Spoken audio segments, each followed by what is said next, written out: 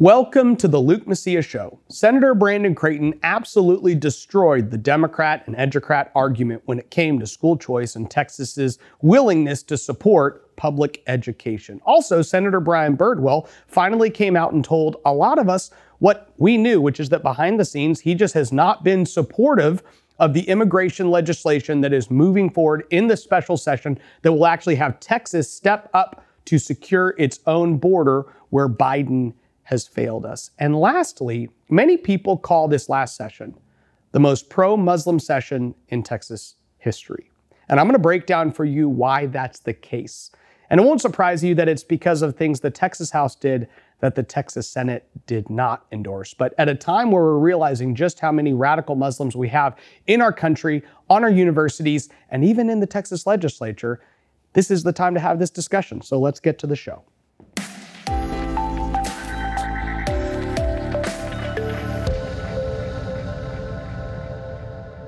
We are in a fourth special session, and the Texas Senate has yet again delivered on school choice legislation. And yes, liberal Republicans in the Texas House and Democrats and Educrats and teachers unions will continue to lie and say, if you empower parents, you are going to destroy public education. This has two problems with it. One is that it's fundamentally not true. It's usually a problem. We have school choice programs all across the nation. And when you drive through those states, you don't see crumbling public schools. You don't say, oh, they don't have any public school teachers. They don't have any principals that are driving super fancy cars. They don't have any big public school buildings. No, you see all of those things in states with school choice programs. How? Why? Oh, because the left's attack on empowering parents is literally an education gaslight of the state of Texas is what we will call it. So Senator Creighton, when confronted on this issue by Senator Carol Alvarado, a liberal Democrat from Houston, had an excellent reply. And I actually think we're going to start today's show with this clip. I'm not saying we're number 50, but we're at a place where a state this size, we should be doing better. I think we can do better. This is not the way to go. Senator Alvarado, there's not 15 states in America that put 50% or greater of their entire state budget into education initiatives. Texas is one of those states. Over 50% of our $300+ billion budget is dedicated to education-related priorities. There's not 12 to 15 states that do that. And you may say, well, you never hear that. You never hear education stakeholders talking about that or the media talking about that. I wonder why. I wonder why that the facts are not promoted. That is just incredible to lay that out on the Senate floor today. And who loses? Institutions win, but kids continue to lose. And so to oppose a framework that is 90% geared towards free or reduced lunch, low income, and special needs, I just can't believe anyone would stand up and do that.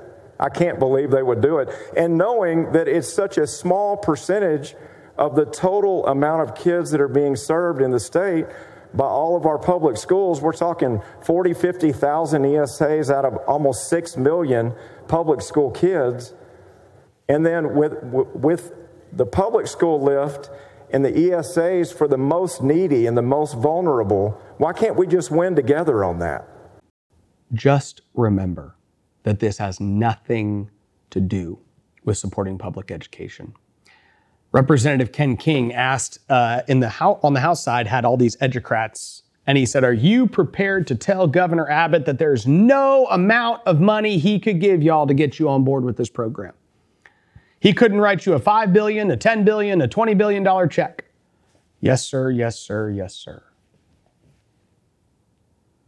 Yes, sir, yes, sir, yes, sir. These educrats want to hold Texas children hostage. It is a major problem. And I'm grateful for people like Senator Creighton who have led on the issue and are willing to articulate the fact that these attacks are founded on complete false assumptions, and actually shows just how sinister these individuals are who want this policy to fail.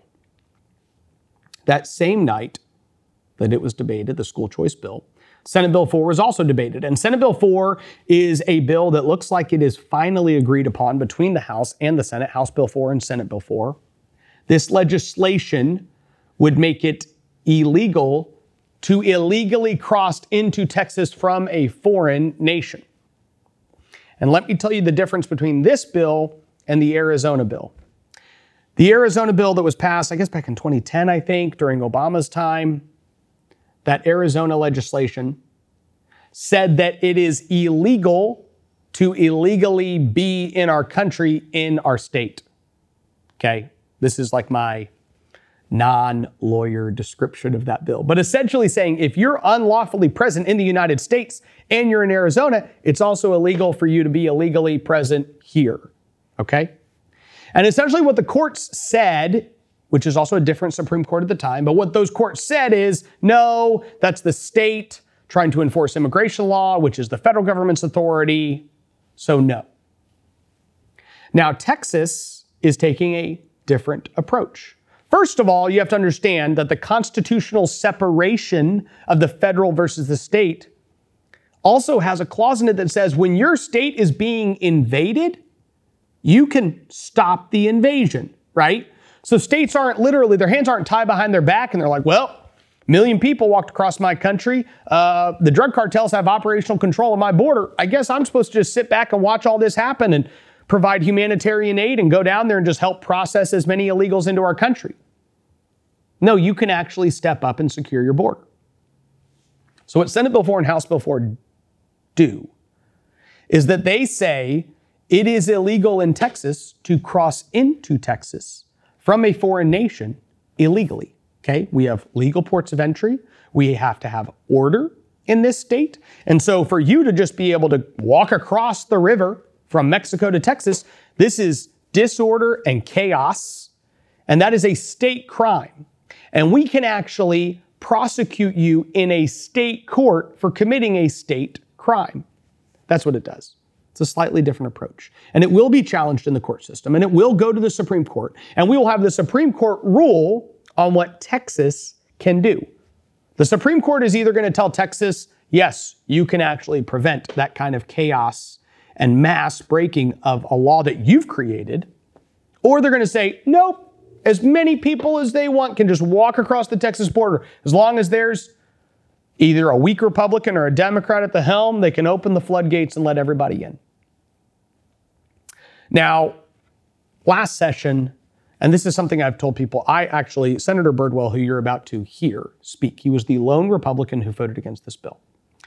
Senator Birdwell and I agree on many issues. There are many issues we find common ground on, and he is somebody who has been a strong voice for conservatives in different policy arenas. But on the issue of immigration, I think he's been wrong for a long time. And last session, behind the scenes, there was just all sorts of people who were saying Birdwell is not good on this issue. And so what ultimately happened is that the House bill, the House actually compromised and cut a deal with Democrats and kind of weakened their own bill. And then they sent it to the Senate and it got even worse. It got better in some respects and worse in other respects. And so it's just very clear both chambers did not have a good situation. So they came, and the compromise was the deal that House leadership cut with Democrats was out of the bill, and also Senator Birdwell ultimately was not willing to support this policy. And so he was removed as the person who carried this bill, and Senator Charles Perry from Lubbock picked it up. And I'm actually grateful that Senator Birdwell was willing to stand up and say, here's why I have opposed this. And what you're going to hear him articulate is that ultimately he just doesn't think Texas can secure its own border.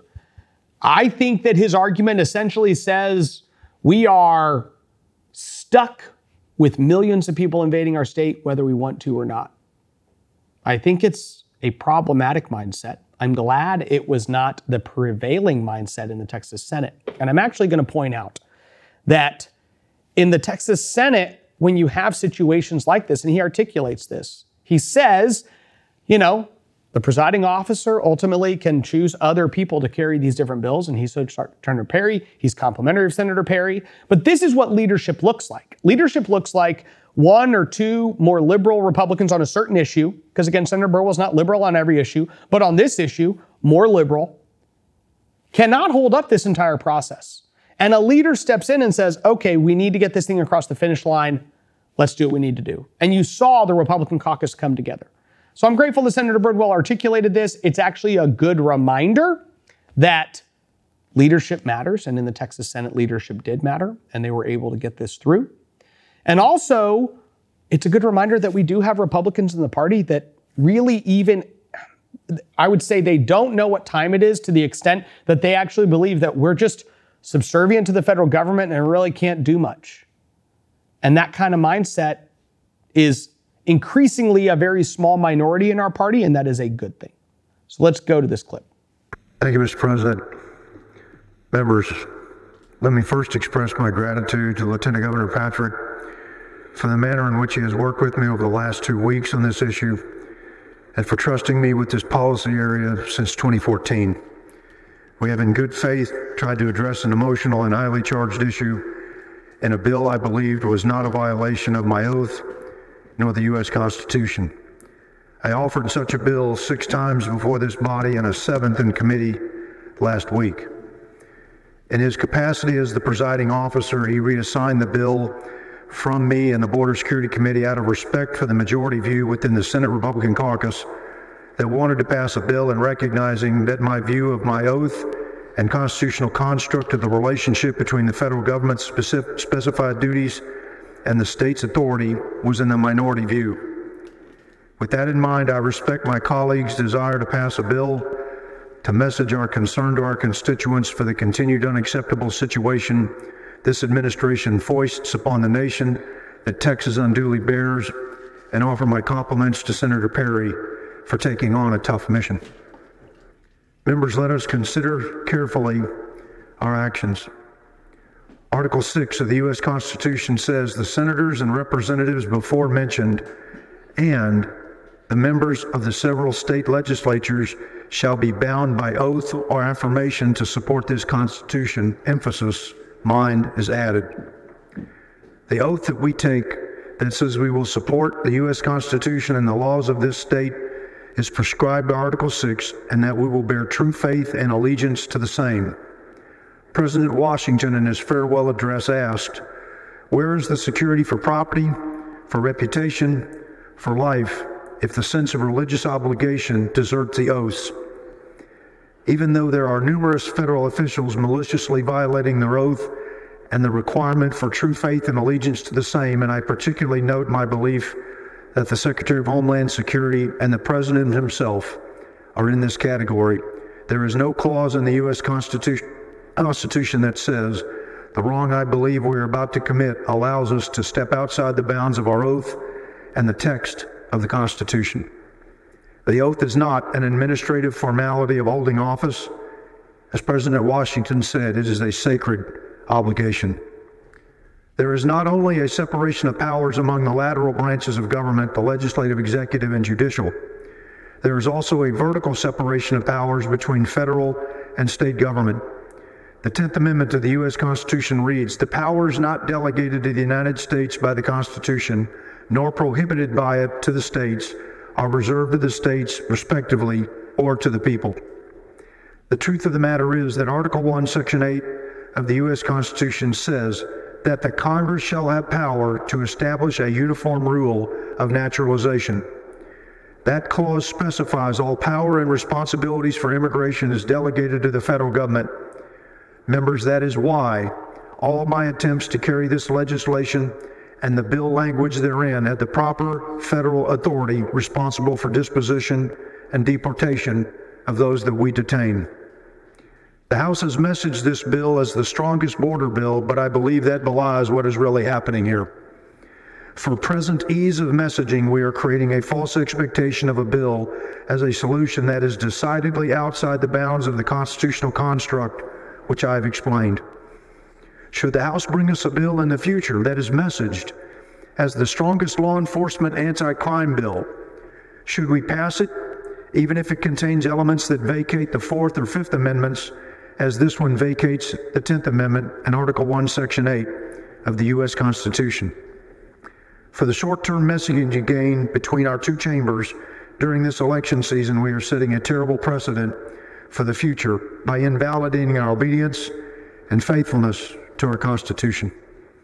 President Biden's failure to obey his oath does not compel us to violate ours. Instead, it compels our federal representatives to constrain him and for the electorate to remove him in the coming year.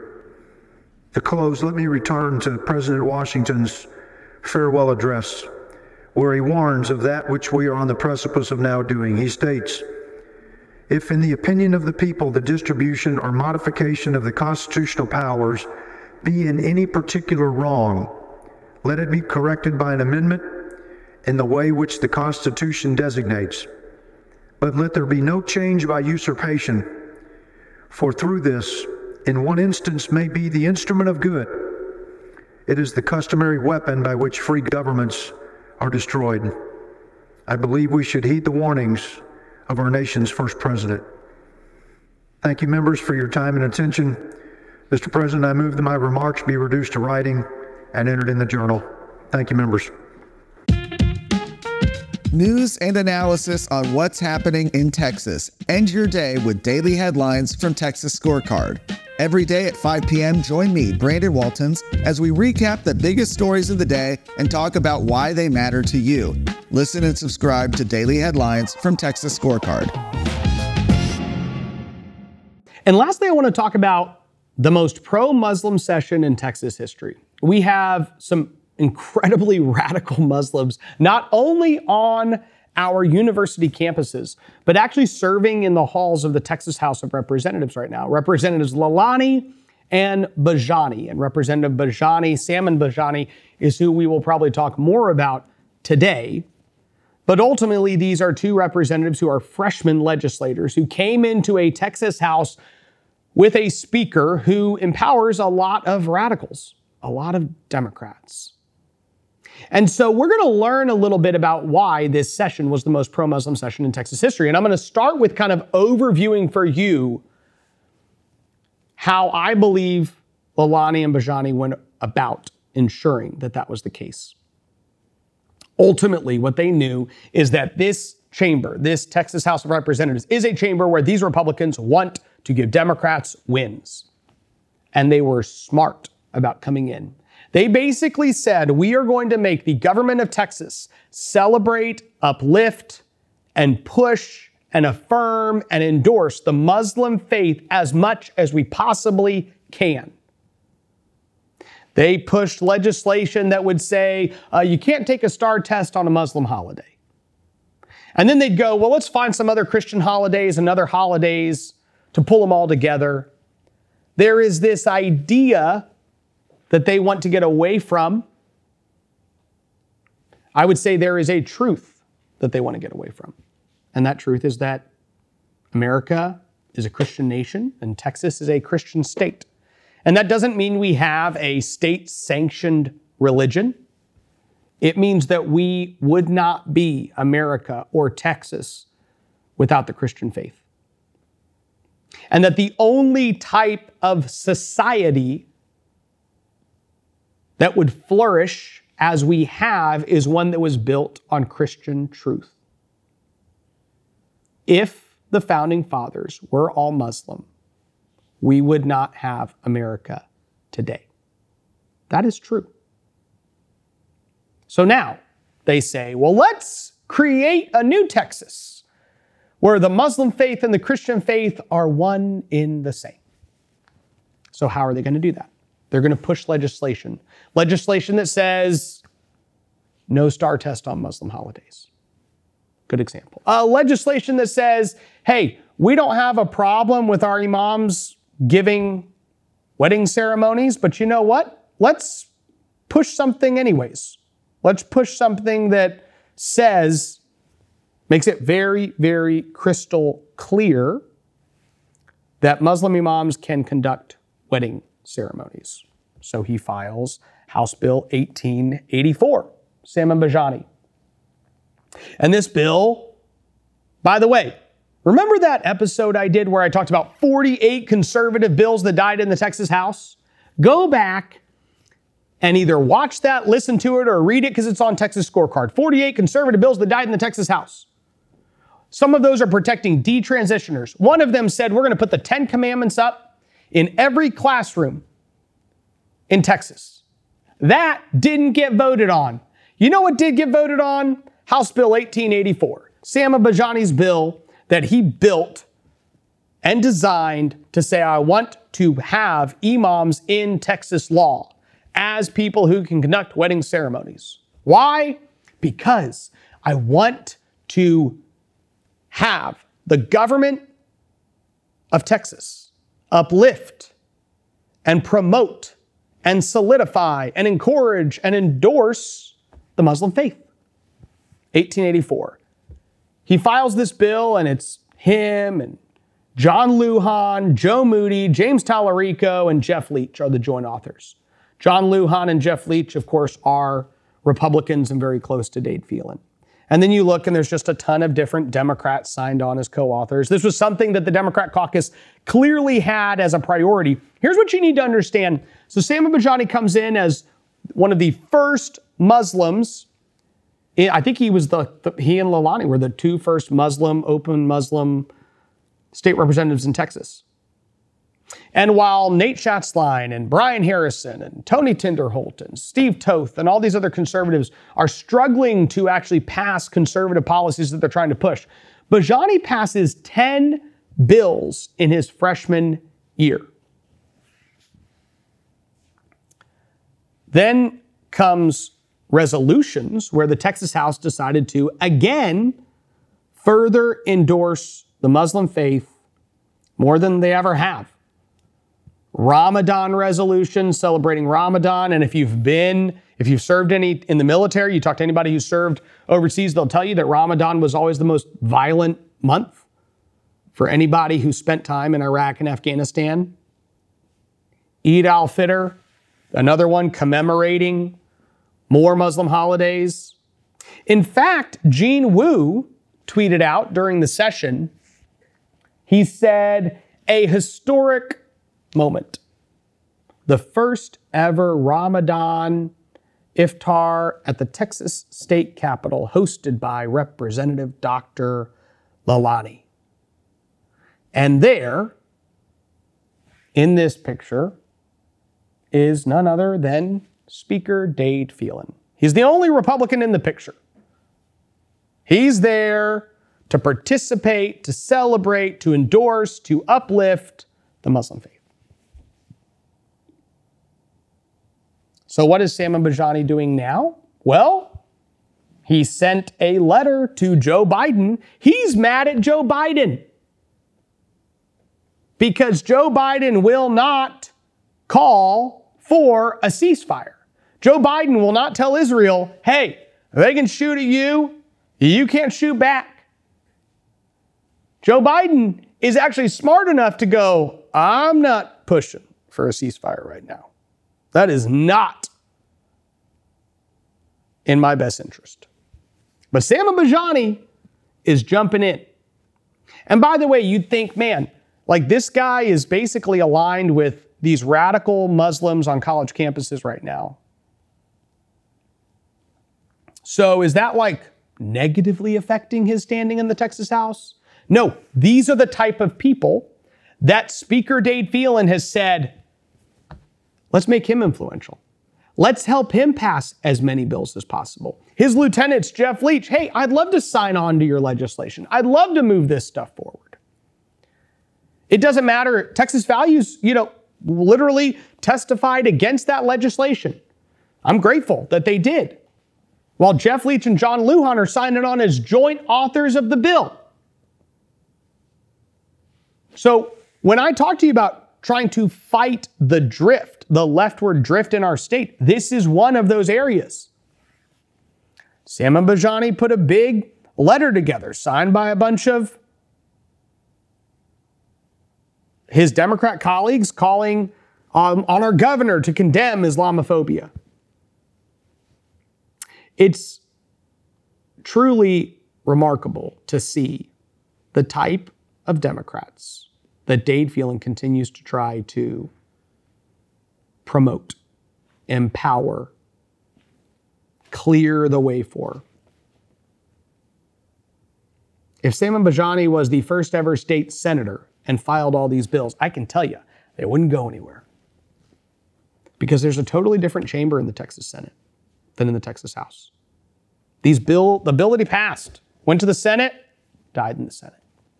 So remember, I told you, these 48 conservative bills, almost all of them passed the Senate, died in the Texas House.